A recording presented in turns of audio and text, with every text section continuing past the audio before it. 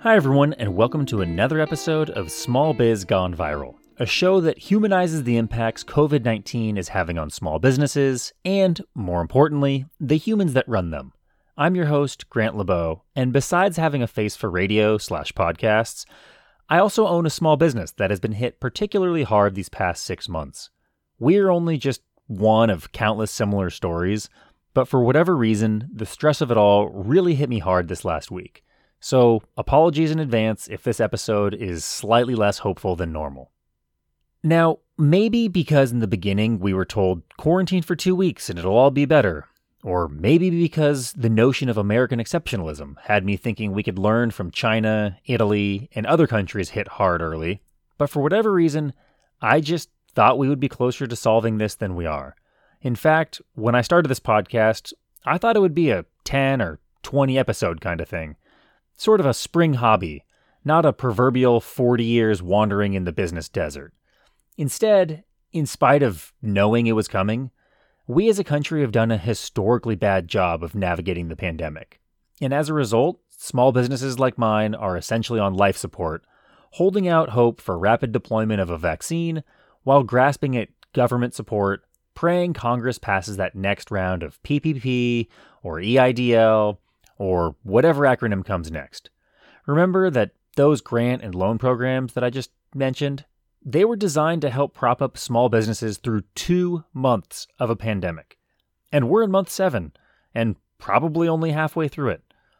A hodgepodge of state and local government mandated closures without a corresponding national policy, combined with expired funding, is problematic to say the least, and I'm predicting we're going to end up with a record-shattering number of small business closures before this is done.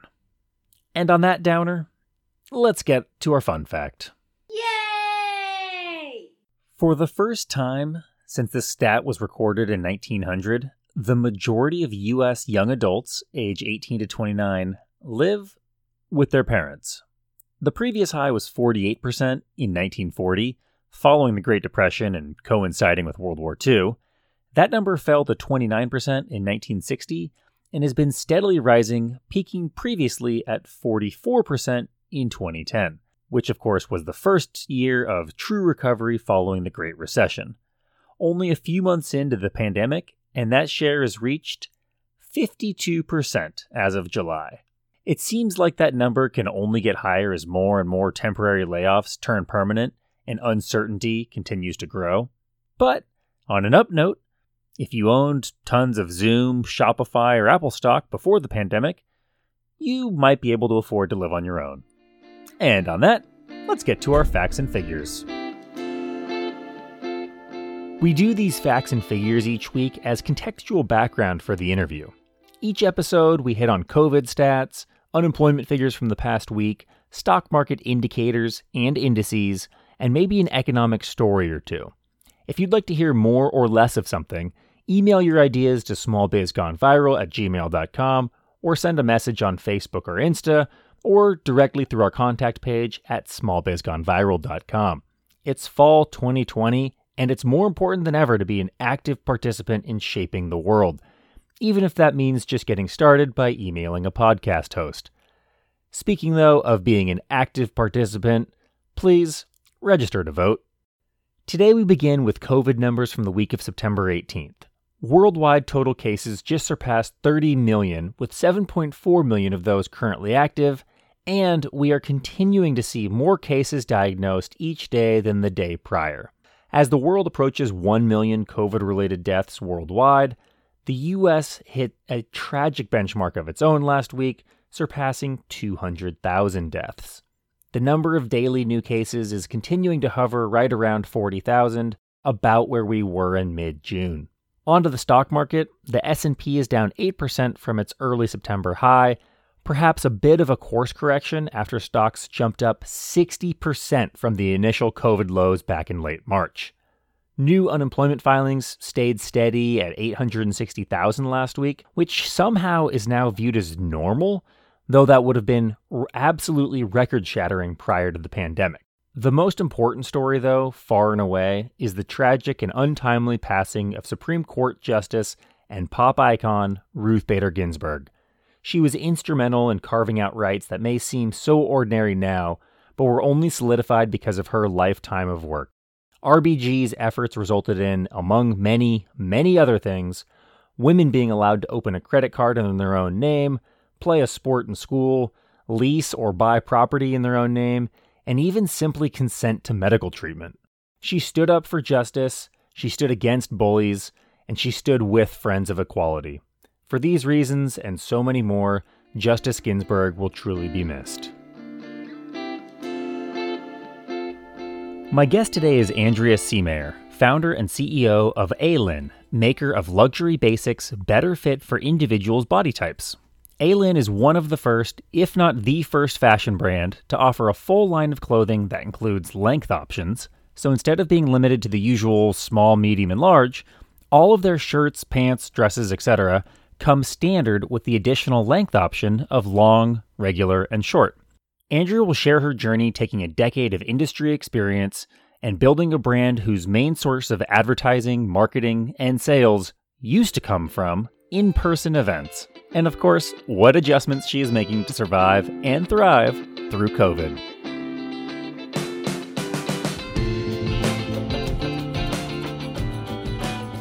Andrea, thanks so much for being here. Hi, I'm so happy to be here. Thanks for having me. Yeah, coming all the way from the Ozarks. Yes, right now I am in the Ozarks. A bit more famous than it was a few years ago now that there's a show. Yeah, thanks to Jason Bateman. So I want to get straight into it because I feel like you have kind of a unique perspective because of the way that your business was affected so much earlier than most of my guests, I suppose, have been.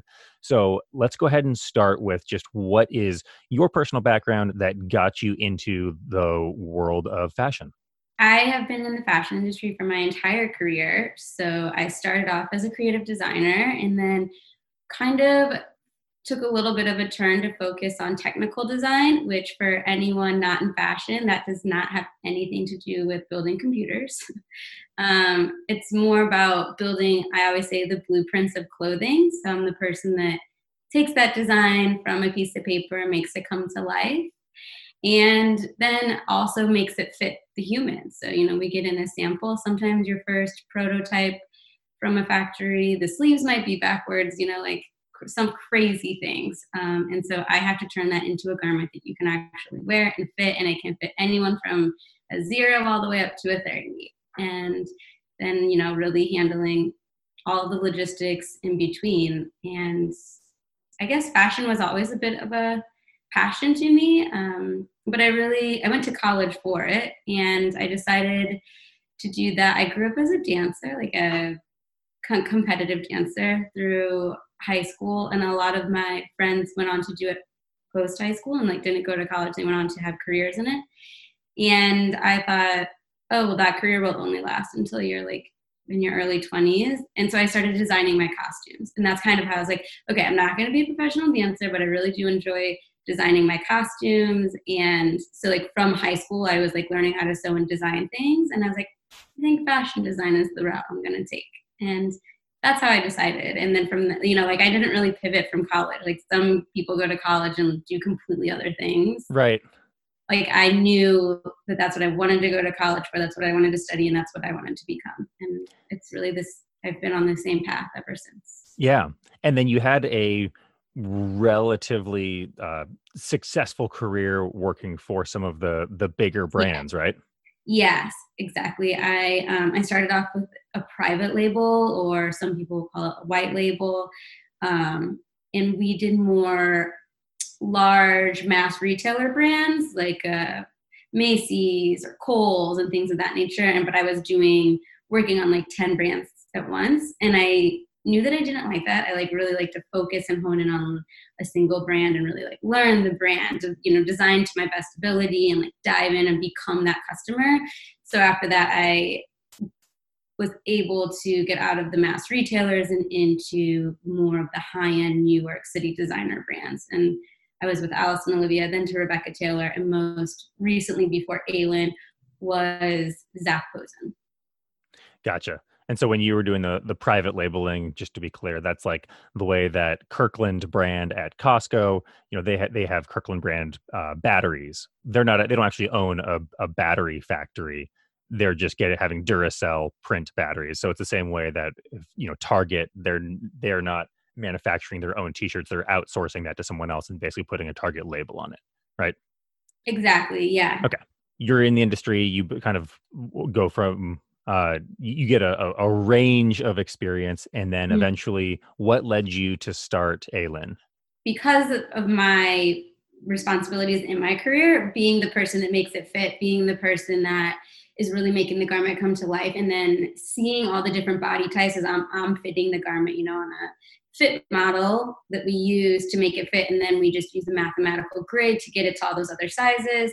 But then also being in a place like Zac Posen or Alice and Olivia, these higher end brands, we're also doing personal fittings on people that can afford to come shop straight from the showroom, or a gown we're putting on the red carpet and we have to make it fit to all these other individual bodies that aren't the standard size for. And I realized that there's a major pain point in fit limitation between width to length ratios. So just because you're an extra small doesn't mean that you're short. And what happens with our grading system is that there's only about a 3-inch difference from an extra small to an extra large in length.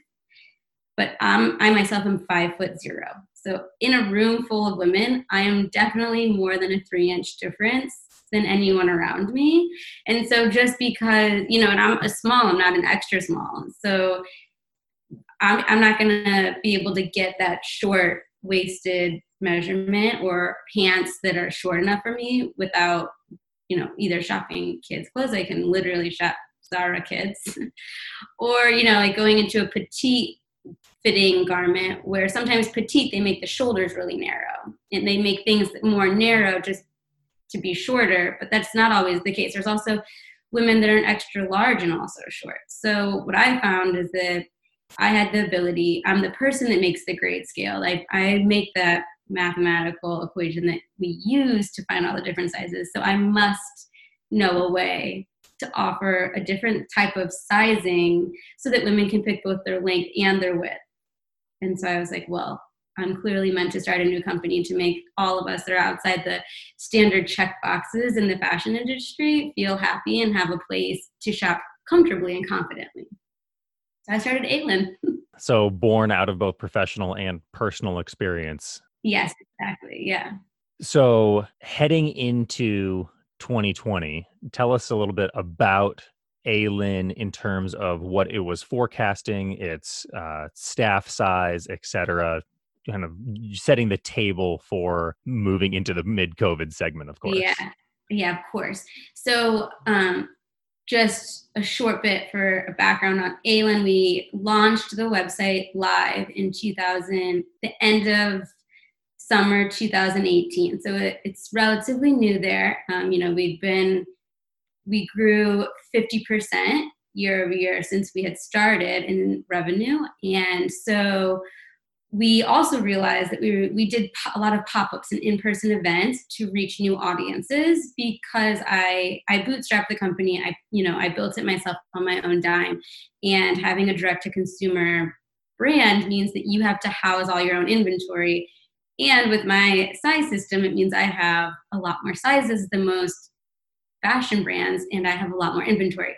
So I spent all of my own funding on building the company and having inventory. So our marketing budget was very small from the start.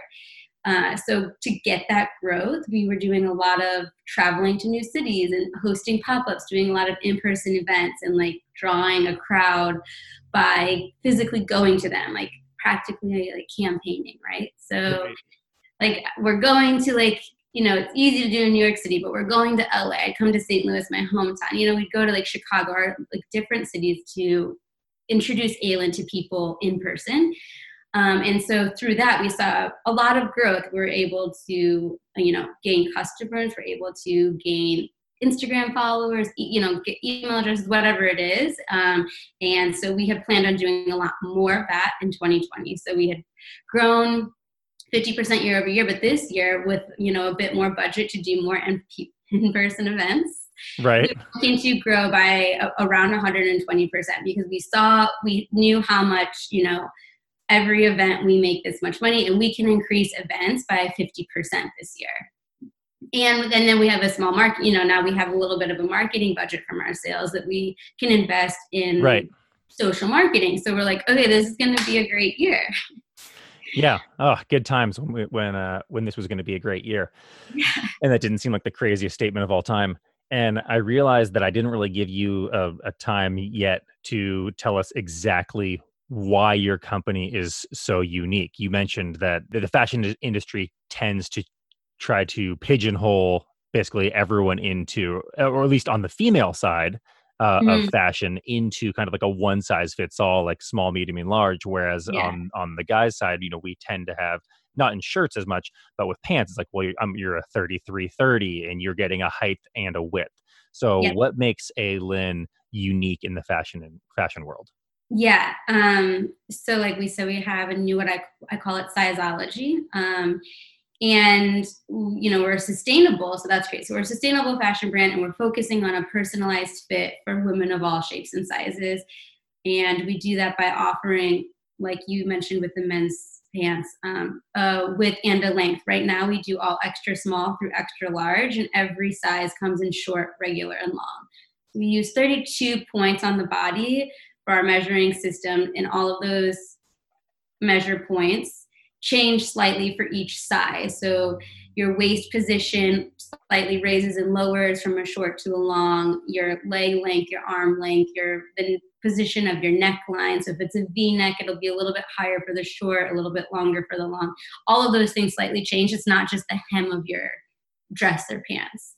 And like, as you mentioned, like men, even for like suiting, button down is a neck width and an arm length, a blazer is a Right. chest width and arm length, and all of your pants are waist and inseam. And for women, we only have a 1-number system. So that's really what I'm trying to change. We do have a 2-number system for denim only. And the reason for that is because denim was built for men. And I didn't know that. yeah. So yeah, it took Levi's 60 years from the first pair of men's jeans to the first pair of women's jeans. And now, of course, their highest grossing sales are through the women's division. Right. Yeah. Of course. Yeah.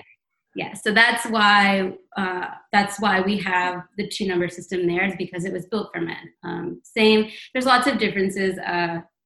Like a men's pair of pants, our zippers the opposite. Like we use our left hand to zip up, you guys use your right, and that is because back in the day women had someone to get them ready, so it was their maid, or their hand, the handmaid was Right. And so assuming everyone is right-handed, mm-hmm.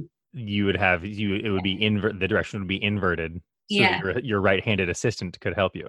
That is so funny. Mm-hmm. I love fun facts. Yeah. And is there much competition, or any competition, in the of a 2-number system for women? Currently, not really. I mean, there's a lot of custom made things, but we're not custom made. We make all the inventory and it's ready to where you can order it. It's sitting in a warehouse ready for you to wear it. And there's a lot of suiting brands that will offer a bit more variety, but only for blazers and pants, suiting only. Right. And then you're focused on basics. Exactly. We started with basics, and we'll grow from there. But really, we want an everyday wardrobe, and thank goodness, because not that many people are wearing suits now. Yeah.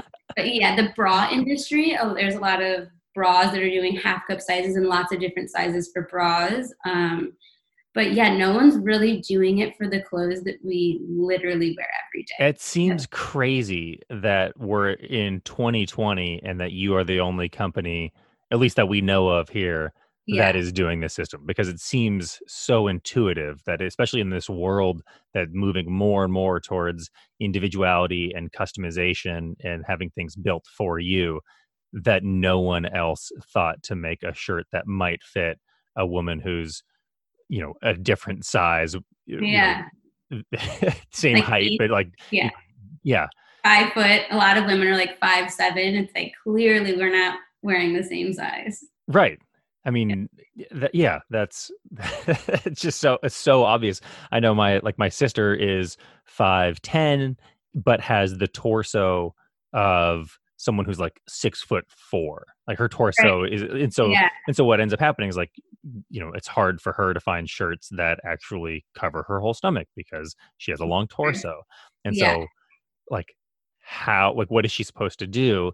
And it just seems like that would be such a common sense thing that companies would try to solve. Am I right in guessing that the reason why more companies don't do that is because of a fear of having too much inventory? Because essentially, instead of having a small, medium, and large, if you have a small, medium, and large, but then you also have three width sizes, that you're essentially, instead of having three sizes, you would now Nine. have nine sizes, right? Or Yeah, nine SKUs.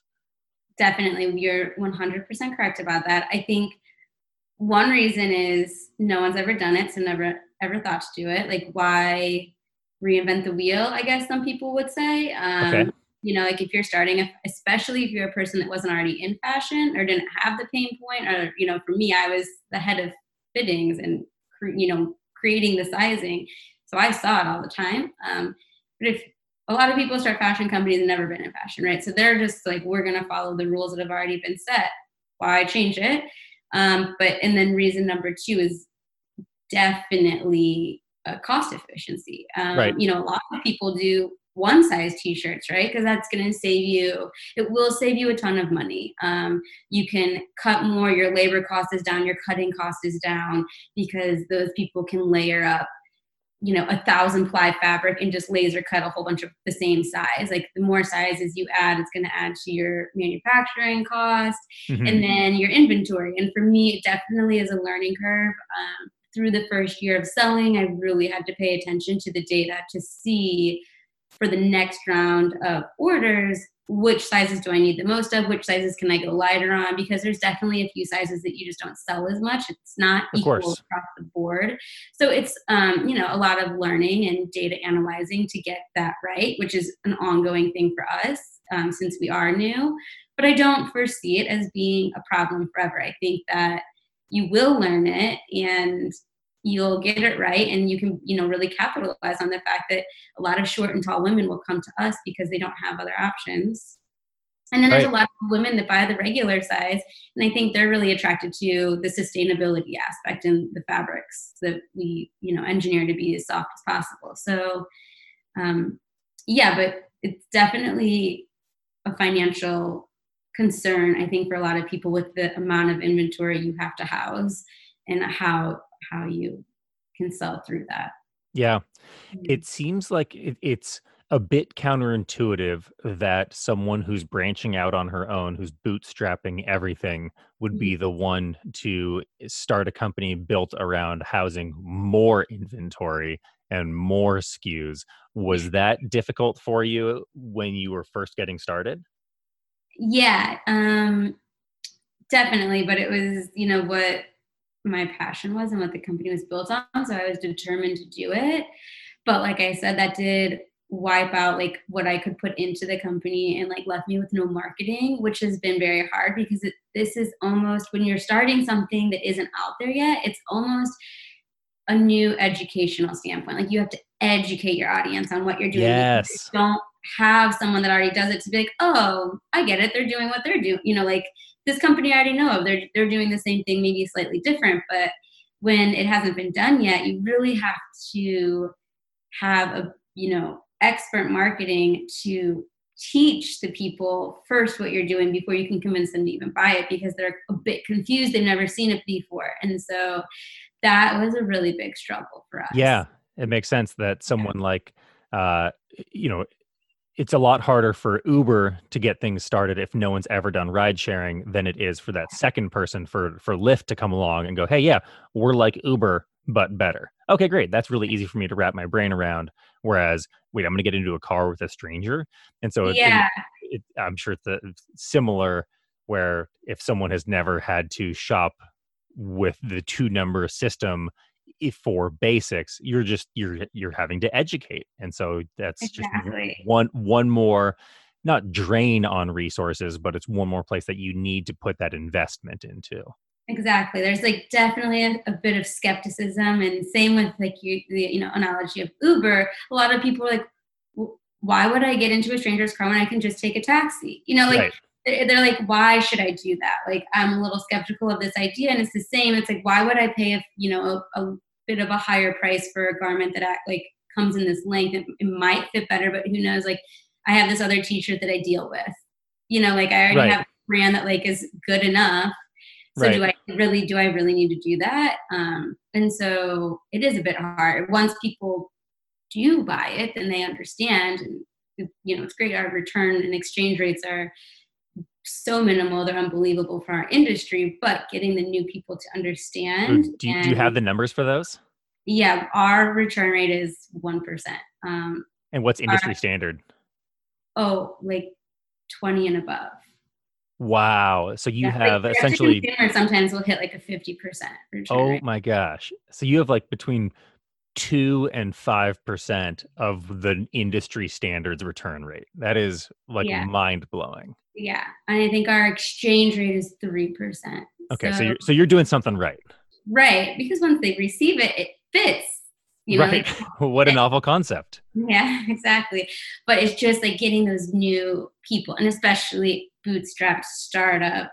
It's definitely that's the hardest part. So And because you are providing this solution to the non-standard size for that most brands are built for, have you found that your um, that the sizes that you are selling are in different proportions to what the average company is selling? Like if the average company is selling maybe has your standard bell curve and it sells to mostly smalls and mediums, or have you found that you are maybe hitting a niche for smaller and wider or taller and thinner, or is there something that's atypical to the customers who you are serving as opposed to yeah, the our average fashion brand?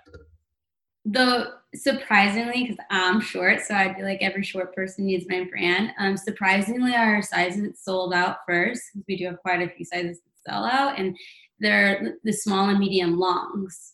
So it's the taller people, but small and medium is still our most popular sizing that we see fly out of the inventory. But we definitely have some customers that are loyal customers that come back over and over again that are extra large. And those are also extra large longs. So it seems the longs are apparently a little bit more popular than the shorts. The shorts would be what you expect, that they're the extra smalls and smalls are buying the shorts. Whereas the longs, I see it across the board. Like small long is a very popular size. Yeah, that makes sense. I mean, I guess to use my sister as that example, it's the person Yeah. who struggled to find something to meet the torso length. So with that, I think we have a nice background set here to move into the mid-COVID set. But before we do that, as always, it's time for our guests unsponsor. The unsponsor is a small business who they create an awesome product. It's an awesome company run by awesome people.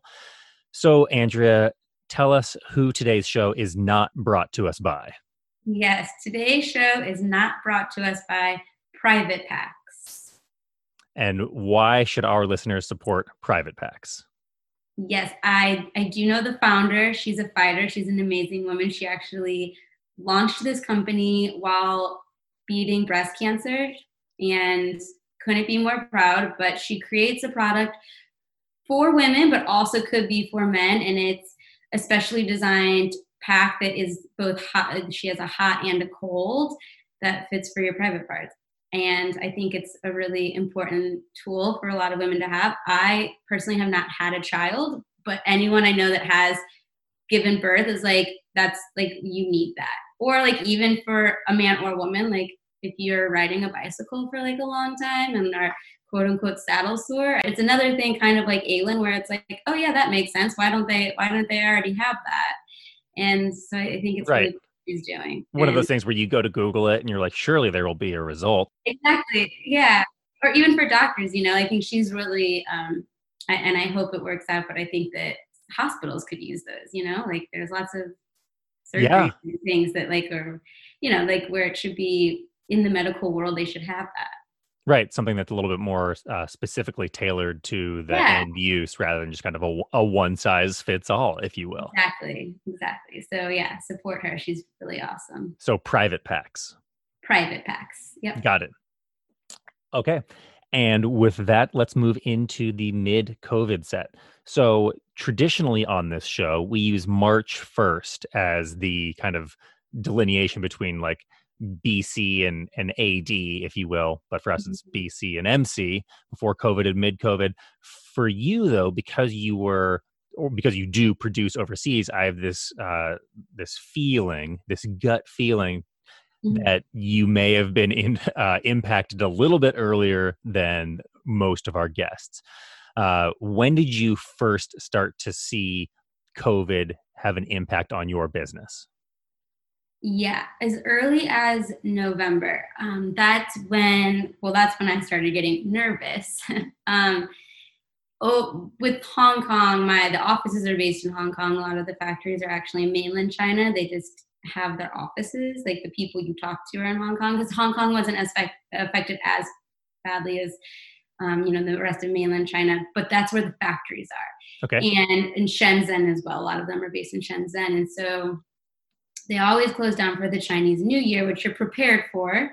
But this in November of last year, you started to see that they were confident that nothing was going to happen, but then we started hearing about COVID over there, and the numbers were rapidly getting higher, and then they were, we might have to shut down a little bit longer for Chinese New Year. Now granted, they already shut down for almost a full month for Chinese New Year, which is also hard for industry, but we all know that and we're prepared for it. But Right.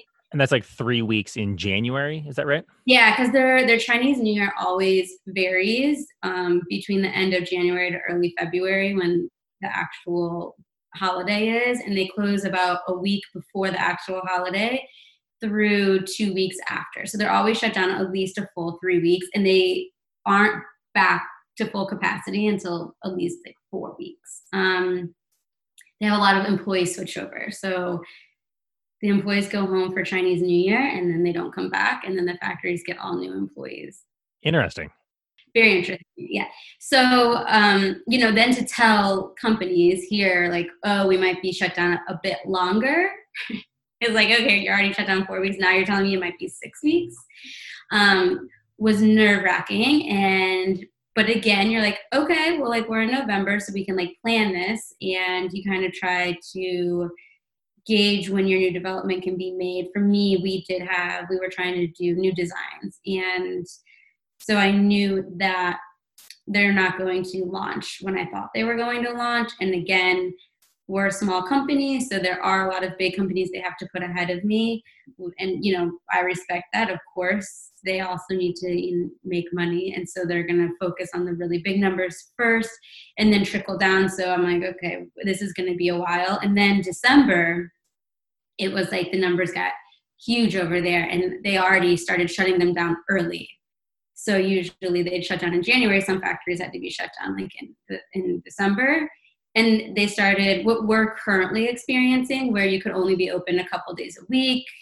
You couldn't have employees at full capacity. And so that just slows down everything and puts a company like Aylin at the back of the list. Because if you can only have half of your staff and you're producing, Gap denim, that will take you a full 2 months just to get that order out because you only have half of your staff. Right. So if a factory has a $10 million contract or more, whatever, if they have an Exactly. 8-figure contract and then they have your 4, 5, 6-figure contract, obviously you're going to be at the back of the line and potentially in perpetuity at the back of the line. So Exactly. So so I knew it would be a wait, and then it just got worse and worse. So before they shut down earlier than they usually would for Chinese New Year, all of them, and then they had to stay shut down all of February, and didn't. So they were like just starting to reopen on March 1st, which is your date for the BC and MC, which is Right. funny because they were actually, that was the date that they started to reopen for us to be able to produce again. And then that's the date that we fell here. So Right. it was like, it was just like one, China fell and then immediately we fell. It was like, okay, great. So So I, you got to experience it twice essentially. yeah, so I thought that by March, I would be able to launch new products that I could, advertise, and like I would be, doing a grand launch of our new designs. The goal is to launch pre-spring before Memorial Day. Once Memorial Day hits, everything's on sale, and then people are kind of trained to look for sales from Memorial Day through July 4th, and then you'll have like a little bit of some full price things, and you're going to go back into, once you hit fall, like September, you'll have the new fall lines, and then you hit sales again in November. So like when you don't want to ever launch in that sale period. So I didn't want to launch a new product in May and have everything go on sale for Memorial Day. So once I realized March, I wasn't launching new products in March. I had to figure out, okay, when are we going to do this? And then March 1st came, and then America started experiencing COVID, which affected a whole different side, because then that affected my sales. So you had 3 or 4 months of really serious supply side issues, Mm-hmm. which then made it that much more difficult to plan for what was going to happen, which was a huge unknown. But I guess you had a little bit of an inkling just because you saw it coming from China. But then you had your demand side hit, and I assume continue to be hit Yeah. for basically since March. And the reason, by the way, that we use March 1st as our first date is because that was when the first COVID related death in the US was. Right. It's crazy to think that the rest of the world, that was not the rest of the world, but so China was at least experiencing it for months and months.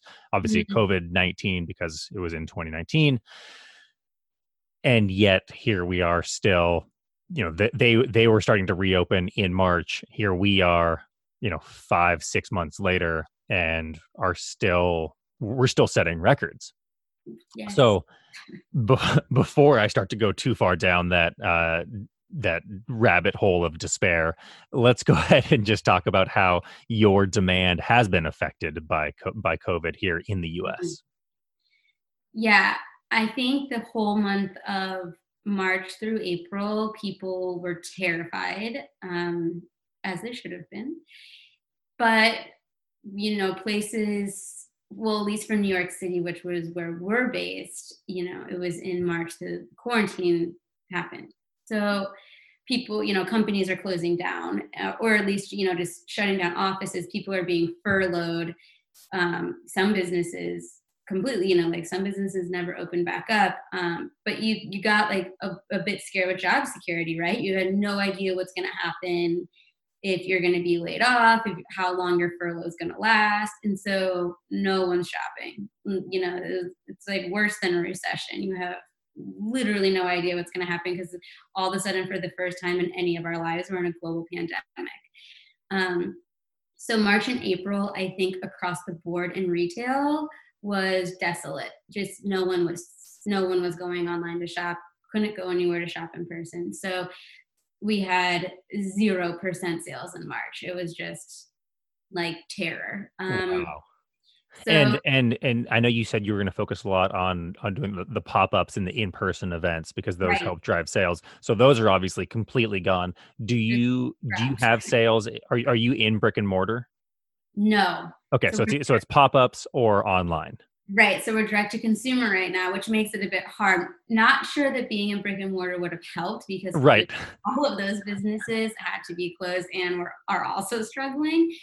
But yeah, it was definitely difficult. Like I said, we didn't have a huge marketing budget, and we were planning on doing these ads this year, and like starting a big social advertising um, budget and plan. And so we didn't already have that, which made it difficult. We didn't have a lot of viewers coming directly to our site. That's why we used in-person pop-ups to create new customers who then came to the site. So yeah, those were all scrapped, which was terrifying. And you couldn't plan for the future. And I still don't think you quite can because we still don't know what's happening. Things are starting to open back up just now, but it's still not. I personally don't think it's okay to like have a big pop up and like draw a crowd, right? Some states in America would 100% do that. I think as a New Yorker, we're all still skeptical and frown upon that a bit to Which I purposely think is bring together a totally rational perspective to have. I mean, yeah. I just saw that Florida apparently has now surpassed New York at its comparative. Um, Florida is basically now like the number one state and is now Yeah. worse than New York ever was, in spite of New York being the epicenter when there were so many unknowns. Here we are again, 5-6 months later.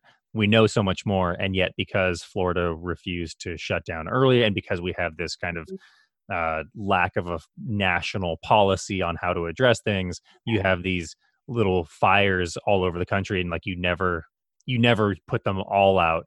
And so they keep on spreading to adjacent states. So it doesn't even matter like really what one state's policy is. Mhm. So yeah, of course you're not, you don't want to be doing these uh Right. pop-up Yeah. things yet, and taking temperatures of your customers as they're coming in when they just want to buy a shirt or two. So it sounds like you've Exactly. moved almost, or I would assume entirely online. Is that right? Yeah, exactly. Definitely. I mean, I think we all have a little bit of responsibility to keep each other safe. So we have scrapped in-person events for the rest of this year. I mean, we just recently last weekend did a event. Only the founders of the companies were physically at the event. It was in the Hamptons. And I partnered with a woman that I know and am friends with who hosts pop-ups all, all summer, every summer. And she usually rents out a boutique in the Hamptons. And I've been part of that many times with her. And so she called me in April and was like, clearly you're not going to be doing a pop-up with me this summer. And I was like, clearly not. And so she mentioned like, how could we do something virtually for our customer base that is going to be a little bit different and a little bit new, but like, do you think we could put something on you and I together to create a pop-up through Instagram Live? And so we did do that last weekend. It was Hamptons Live, and she has a Hamptons house. So we hosted it in her backyard. They're Hamptons houses, they're beautiful. So it already was Right. like a nice scene. We just like set up the signage. We brought in 5 other brands along with Aylin. Her and I were the hosts. And we set up the tables more than 6 feet apart. Each brand was allowed 2 reps to come to the event. And one of my dear friends is a popular DJ and entrepreneur. She has like these Rose rocker headphones, and her name is DJ Nicole Rose. She was our MC through her. She was not there, but through her Instagram Live. So she brought on each brand, and they're just announcing their new products for the summer, Cool. talking about summer trends. We had a couple cocktail brands there, like talking about summer cocktails. So we kind of tried to create what would be a normal pop-up, a joint, a collaborative pop-up in the Hamptons online for viewership to come and experience it. You could order a VIP bag where you got the cocktail kit delivered to you with samples of each brand's stuff, so you could kind of feel like you're there with us. So like doing things like that, where like trying to think outside of the box and Yeah. experiment with how can we make you feel like you're at an event with us, even though you're not. And it's just an always evolving And thing. how was the response? It was good. I think that, sales are a bit confusing because you can't there's no button on Instagram Live to be like, yep, want that, click, and Right. shoppers want the easiest path to buy as possible. Yeah. They don't want to have to go to 100 different places, and to be able to shop, you had to go to the brand site to buy whatever they were showing. Right. So like figuring out that component is definitely needs some work, but it did bring new viewers. Like we did get more followers. We got people inquiring. So that part's good. And that's what really matters, because you can, as long as you get new customer relationships, then it's on you to turn them into a paying customer later on. And that's why I have been trying to focus on through this entire experience with COVID is how can we just gain more viewers? How can we get more followers? How can we build our email list? How can we just attract potential customers that we can then figure out how to turn them into Right. customers? How do you add people to the funnel? Yeah, exactly. It's just like getting more eyes on the brand. So I think in that sense, it was a good event. And so that's what we're really focusing now on in mid-COVID, and just continually trying to find new ways to be creative with that. I think also people are starting to get sick of just virtual events. Like everyone has to Zoom, everything's, like on Instagram Live. So I think we will have to pivot again because people are kind of bored of sitting in their homes staring at their computers. You said that obviously in-person sales were down Yeah. essentially 100%. I mean, like Yes. if you can't be in person, you're not going to have in-person sales. Yes. What percentage do you know off the top of your head, kind of ballpark-ish, what your revenue split was between in-person events and online sales before COVID? Yeah. In-person events was above 60%. It Oh was my gosh. between 60 to 65. So we would, you have a weekend pop-up and you'd sell thousands of dollars of product each pop. You know what I mean? Like Right. you're coming home being like, great pop-up. Yeah. You have So this like amount of sales. And then throughout the week, you have like your average e-com sales, which aren't nearly as high. So I really counted on those. right. So you're saying essentially 2/3 of your business was basically wiped out with the banning of in-person events. Yeah. How have you seen things? Because I feel like I asked this question because I know for my business, when I tell people, oh, well, we're really hurting because we can't do the Costco road shows and we can't do a lot of kind of in-person events that do help drive awareness of our brand. Oh, well, I'm sure you're doing really, really well online. And it's like, yeah, we're doing better than we were before COVID. We've Right. certainly seen an increase in online sales, but for us, our online sales were only like 5 to 10% of our overall sales. So unless they went up 10x, there's just no freaking way that Mhm. we're going to get back to where we were. So for you, you would need your online sales to triple to make Right. up for the pre-COVID revenue. Right. Have you seen what have you seen as far as your online e-com growth? Yes. Unfortunately, they have not tripled. Like we Right, it's said, totally yeah, unrealistic. Yeah. yeah. Like in March, they were down 100%, and then they've like slowly gotten back up. So we're just now getting to like what we were before. So like still 35% So of even your their. online sales went down significantly Yeah, in yeah, March. yeah. They're just like, because in March and April, I just don't think anyone was shopping. Like no one wanted to spend money on clothes. If they Right. were shopping, and also, even though we do sell a product that's great to wear every day and great on a Zoom meeting, I think for women especially, like the only thing they were really buying during quarantine was makeup for their Zoom meetings, or like facial products, like self-care products. People were like, if I'm going to sit at home, I'm just at least going to try to take care of myself and feel happy. Mhm. But no one was really shopping fashion. No one was shopping any types of apparel brands. I mean, I've been in the industry for a while, so I know a lot of different apparel brands, and I have friends in many different companies, and everyone was down. There was no apparel brand that was thriving for, through March through April, even, into May. So it's like we were down 100%. So we had to build just to get back to where we were. Right. And And so now we're remind trying. me what your company size is in terms of staffing. Yeah, that we're lucky on. It was already very small. Okay. For full-time employees, it's just myself and my CMO, and then everyone else that works with us is a contractor, Okay. is a contractor freelancer. Yeah. Um, so I didn't have health insurance or benefits to pay to many people.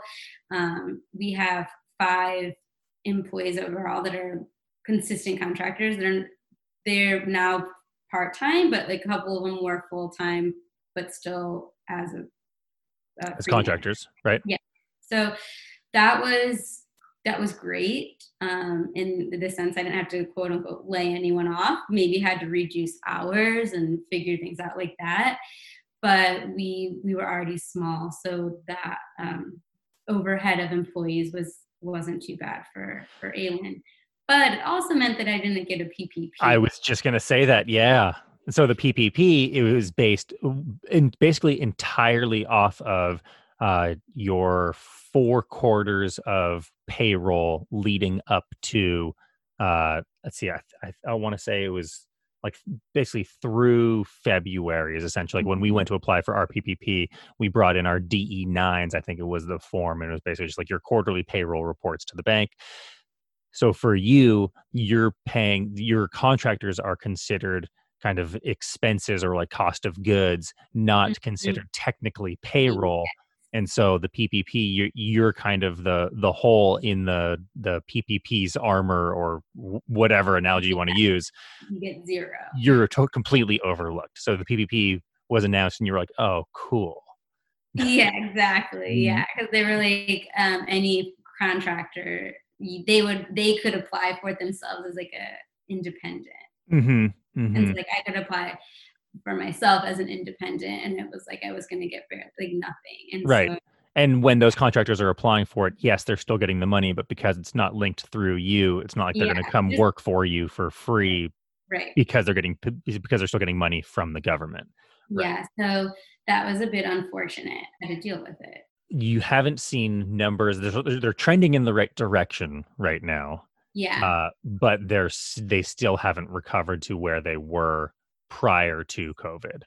right. So with that in mind, you do have some small victories though, and actually they're not even small victories. They're huge victories in Yeah. terms you said you were focusing on growing that newsletter signups. Mhm. Do you mind sharing the pre-COVID numbers and then what you Yeah. have now? Because I feel like it's like such a huge victory worth celebrating. Yeah, definitely. So, yes, we do. And, you know, we always have known that we wanted to focus on our online business. It is an online business, we're a direct to consumer business. So, Right. this kind of gave us, in one sense, an opportunity to take the time to focus on building that email list and building our following all on all social platforms, because sometimes when you're doing an in-person event it's a lot of work when it's I'm doing it all, Hmm. and I have my CMO and few people helping, but it'll take a weeks of preparation, and then like you're out of town and blah blah blah. So sometimes you don't have the time to focus on building your online side of the business, and which we is essentially should be the core of our business. So we did take the time during COVID to do that. And pre-COVID, we had an email list of something just a bit over 1,000. It was small, like 1,100. Hmm. And so our CMO, Tamara Lane, did an amazing job of partnering with some larger brands to do fun giveaways and these cross promotional email campaigns, and set up, a lot of different ways of getting people to sign up for, a chance to win something, or through, a brand they already follow that believes in us. So with some different cross promotional strategies, she was able to build our email list to 25,000 from 1,100. So That that, is incredible. I am proud of. I'm like happy to hear of a success like that. I'm also like a little bit jealous because that is just like such a dramatic increase. I mean, that's like normally that would take years and years, and so I feel like that certainly bodes well for upcoming revenue projections. Although definitely. how to well, I see. I'll just ask you, how are you projecting your inventory now that you've seen on the one hand a huge dip in sales because of people are really conservative in their online spending right now because obviously there's just so much uncertainty in the world that with that uncertainty, people tend to play their cards really close to the vest. That being said, you have now, increased from 1,100 to 25,000. you're assuming a lot of those are going to, or at least a decent portion of that list is going to start converting to sales. How do you prepare your inventory when you have to place that purchase order 3 months ahead of time? And of course, cash flow is an issue. What are you doing to move forward in terms of inventory planning? Yeah. Well, right now we're not doing too many reorders because sales have been down and we have to be hesitant, and we don't know yet what that conversion rate is going to look like from these new subscribers. And for fashion, an average open rate on an email, for instance, is for people that have huge lists, like gaps or whatever, Sure. is only like 5% or less. Like Okay. the click rate is very. I think the open rate might be like 15%, but the click rate is like 3%. Yeah. And so we're lucky that our open rate is still like in the between like 30 to 40%. So it's very high for that. And our click rate is like at 10%. But these emails just hit our list in the beginning of July, mid-July. So it's new, right? So we're still learning to see how many people drop off and what our click rate, if we can keep it up.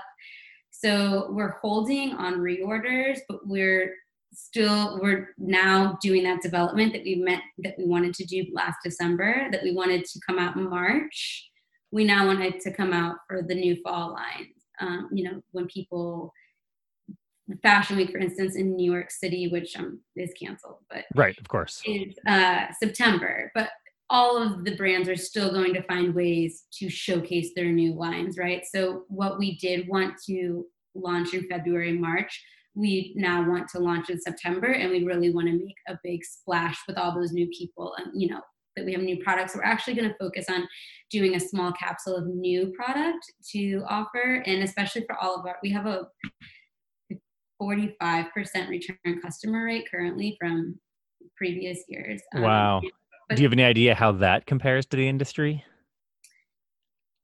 yeah, I think that it's high, but It I seems really high. yeah, it's really like between 20. I feel like average would be 20 to 30, and I think that is a big varying number. But on average, I would say it's about 20%, and ours is like, yeah, almost 50. But our returning customers haven't bought as much this year either. It might not just be because of COVID, though. We don't have a new product, so they bought everything. Right. So We want to focus on like giving a few, at least like a small capsule of new pieces, and have also with online advertising, online shopping, people want to see new content, and when you have the same 15 styles for a year and a half, they're like, okay, I've seen a picture of that, like like they want new yeah. stuff. So we're really our inventory is okay. Like some sizes are sold out, some sizes are really low. We'll do reorders, like small ones along the way if we have to, but we really right now are focusing on the new ad campaigns that we're launching, because I did still have that marketing budget set aside, and I didn't want to do it right when there was quarantine and no one was shopping, and I wanted to hold on to that for cash flow reasons, just in case everything went awry. But like it's looking okay now. So we went and brought on a Facebook and Insta ad marketing specialist, and she's working to get those ads launched next week. And she will directly work with that new email list to make sure that they're all being retargeted. So you're really making sure your audiences are targeted in a perfect way to convert them into consumers. And so that's really what we're doing. We're making sure that we work with her to convert as many of those subscribers as possible, and launching some new products to get those new people excited, but also to, get our loyal customers Right. excited that like we do have new stuff coming, we swear. Yeah. So essentially, let's see. So kind of to summarize here, you saw the supply issues those first few months before anything ever really came to the U.S. So November, December, January, February, you were dealing with supply issues. Then you saw huge demand issues which are still not back to pre-COVID levels, as there's been that level of uncertainty and therefore kind of a change in consumer buying habits. You had money set aside for a marketing campaign originally in March and April because you wanted to release those new styles ahead of Memorial Day, but then obviously you didn't want to release something during sale season. So then, you fast forward and the way that you've made adjustments, I think is just incredible to have your newsletter list built up to what it is. It sounds like being able to maybe have a tighter turnaround than some of the bigger brands does put you um, in a good position to adjust quicker than the bigger brands, but at the same time, it's still a relatively long process. And of course, you're still dealing with kind of the uncertainty of your cash flow issues. Yeah. So, with all of that said, it sounds like it would certainly be understandable if you had some sleepless nights. How has your mental state been throughout this, and where are you now with just all of the uncertainty? Yeah, definitely had, a couple breakdowns, but not like too severe. It's hard. It's difficult. They say like being an entrepreneur is one of the loneliest jobs. I've And heard that so consistently yeah, and from it's my very guests. true. Yeah, it's very true. Even if you like are working with a team, even when you are allowed to go to an office and work with a team a lot, like you're making a lot of the decisions on your own. And if you're like the person running the place, it just is kind of a lonely job. Like there's camaraderie, but like, if you're an employee, you're not like gossiping or hanging out with like the founder. So, and then when you take away the office space and you stick them at home in a home office alone, then you're Right. just like, okay, well, okay, I really have to try to keep it together.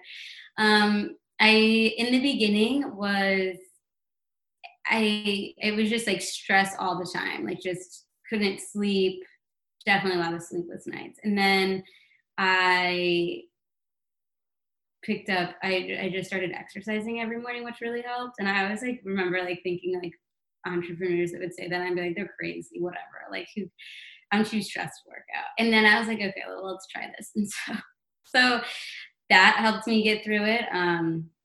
Just really trying to get on a schedule and make my home office like really feel like an office. I mean, living in a 1-bedroom apartment in New York City also is difficult. Like people with not in New York City that have homes that have an actual home office, like I'm like, oh, that's special because you're part of a portion of your living room being a home office is difficult.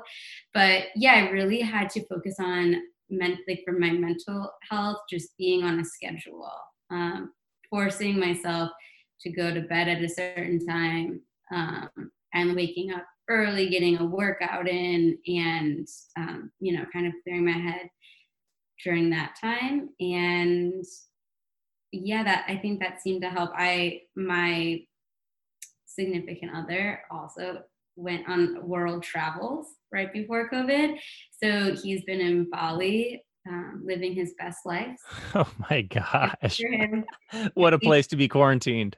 Yeah, so he's been in Bali for the last 5 months. So then also like I hadn't, like no one, which was kind of sucky, but Just adding insult to injury in the game of yeah. So I loneliness. didn't even have like, like so I was just like at home with no one. I had like the first 2 months I did all these home improvements on our apartment. We don't own our apartment, but I was just like whatever, like I repainted everything. I built like shelves for, like I had a circular saw inside a New York City apartment, was like sawing these giant boards and like staining them and built like Amazing. beautiful big shelves. Like the shelves literally weigh like 100 pounds, they're giant. And just like redid my whole apartment while I was having no sales, just Right. sleeping out. I was like, okay, I guess I'll just redo my apartment. So, I think that was slightly a breakdown. People were like, I don't know how you had the ambition to like take on big projects like that. And I was like, because I couldn't physically think about like all of the bad stuff going on. So I did kind of ignore it for Yeah. a couple weeks and like was just sawing things and drilling things. I guess kind Yeah. of got my anger out. And then yeah, got myself on a schedule where I was like, okay, let's pretend you're going to an office, get up, work out, make your coffee, sit at your bar, act like it's a desk. And that helped, but it's hard. I think, I have a community of female founders that I'm friends with, and you need that. You need other people that understand it, that are at the same level as you. Might also have a startup and a lot of stuff going on where they can sympathize and have the same kinds of things happening in their life, where you can just chit chat and like get it out. Because talking to someone that's not doing what you're doing, and as you would know, like it's hard because they don't understand. They don't get the same stresses that you're going through. And a lot of people will be like, but it's fun, like you're doing fashion, at least you're being creative, and like, what you do is cool. And you're like, mm-mm. Like, no, it's a business. Yeah. I mean, Yeah, that's like, we make coconut energy bars, and I feel like sometimes people are like, oh, so you're just like baking and eating a bunch of chocolate all the time. Like, no, it's you're producing, like, essentially you are producing widgets, and it doesn't matter what those widgets are. You're running a business, and you're just trying to sell items. And at some point, like, yes, there's a passion for the brand, for the company, for the product, but most of what you are doing is like that behind the scenes, whether it's like the accounting or the marketing or whatever. yeah, It's not like the fun, it might, if it looks fun from the outside, that means you're creating a fun brand, but right. that was built on countless hours of like blood, sweat, and tears, and sleepless nights, and effort, and mostly emphasis on the sweat and the tears, hopefully not too much blood. But Right. it's stressful, and it's lonely, and I appreciate your, being candid, because I know that your experience is, it might seem lonely and therefore unique, but I promise you that there are tons of other small business owners who are going through very, very similar feelings of like helplessness and hopelessness. So I'm glad that you are finding that you were like making all of these positive life changes and adjustments to make it through both personally and professionally, right? Because I Yeah, mean, that's like, this is obviously the COVID the COVID monster is not going away anytime soon. It seems like exactly. best case scenario, we're halfway through. I don't Right. know.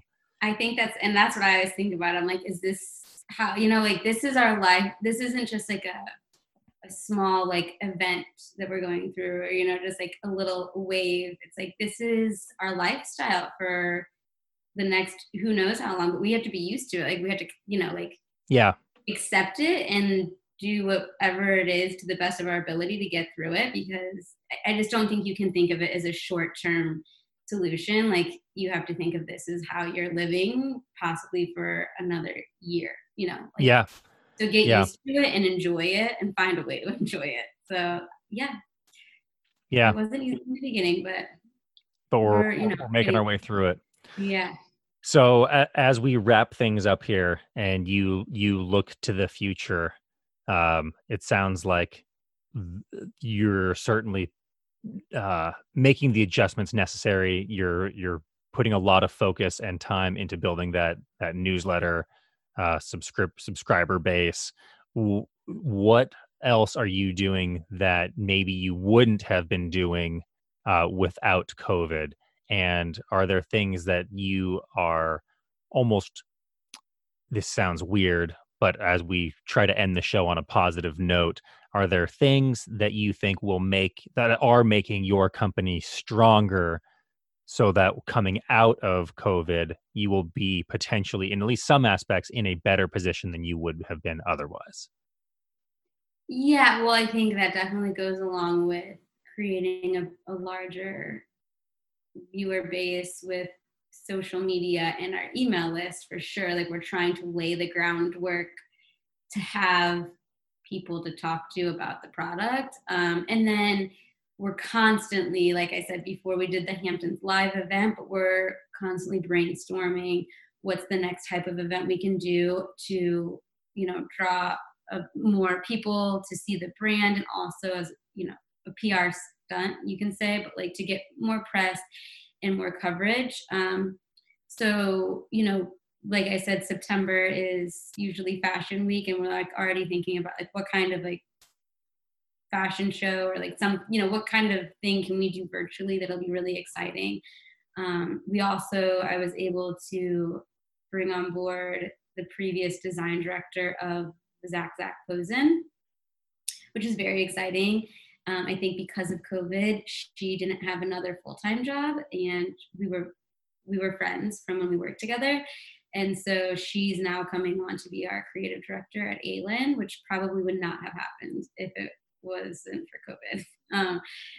So that's really exciting. And I think that we now have, part-time, all still contractors, but we have those employees put in place in a larger, I guess it's not a customer base yet, but, a viewership that can, that are seeing our emails, seeing our posts. And now we have an amazing designer that comes from extremely high-end brands before Zach. She was at Carolina Herrera, so she's been at very like couture level brands. We have a marketing ad specialist that's on board. We still have Tamara, who was able to increase that email list. And then we have two new, one marketing assistant and another design assistant that have been doing a great job. So kind of still a small skeleton team, but, we now have all of the components to make it right. So hopefully I think through August, we should really see a big difference. That's when our ad campaigns will go live. We'll be talking to all of these new viewers, and we'll see how it goes. We're looking to like maybe add in a lot of video stuff, whether that's just ads or hosting our own little shows on Instagram Lives to talk about trends and fit issues and help people better their wardrobe through our own expertise. So I think really focusing on the internal team and just bringing on more people to the top of the funnel is going to set us up for post-COVID, if that ever happens. If there is an AC after COVID. Gosh, I sure hope so. Well, it sounds like you're doing everything right, and hopefully there will be fewer sleepless nights in the future, as you know that you have at least laid the groundwork for some serious growth. And when there is that post-COVID moment and you are allowed to have those in-person pop-ups again, you're going to have this amazing foundation of increased viewership and subscriber base and just general brand awareness, such that I'm sure those pop-up events will be more successful than they have ever been. And I'm super excited to have you back on the show at some point and kind of hear the updates on just how successful it was and what orders of magnitude of growth you've had. So with that, Andrea, thank you so much for being on the show. Can't wait to have you back.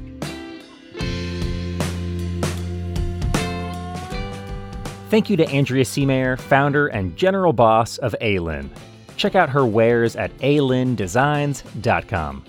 My unsponsor of the day is Drops. My wife and I just placed our first order of their pre-measured laundry pods. They'll arrive with free, carbon-neutral shipping, zero waste, chemical-free, and with safer ingredients that are all disclosed, lightly scented with natural essential oils. Find out more at drops.com, and that's drops with 2 P's. Check out smallbizgoneviral.com for all episodes and updates, see our past guests and suggest future ones, and more importantly, send me ideas for future unsponsors, aka small businesses who deserve a shout out. Thank you, Peggy Bunker and the Bunkmates, for the music, Christina at Pasty Design for the weekly help creating episode graphics and updating the website, Worldometer, NPR, Robinhood Snack, and Morning Brew daily news emails, and a little search engine called Google. Someday this will all be over. Until then, stay safe, stay socially distant, be kind, and wear a freaking mask. From a windowless office in North Pacific Beach, San Diego, recorded and edited before and after work hours, this is Small Biz Gone Viral.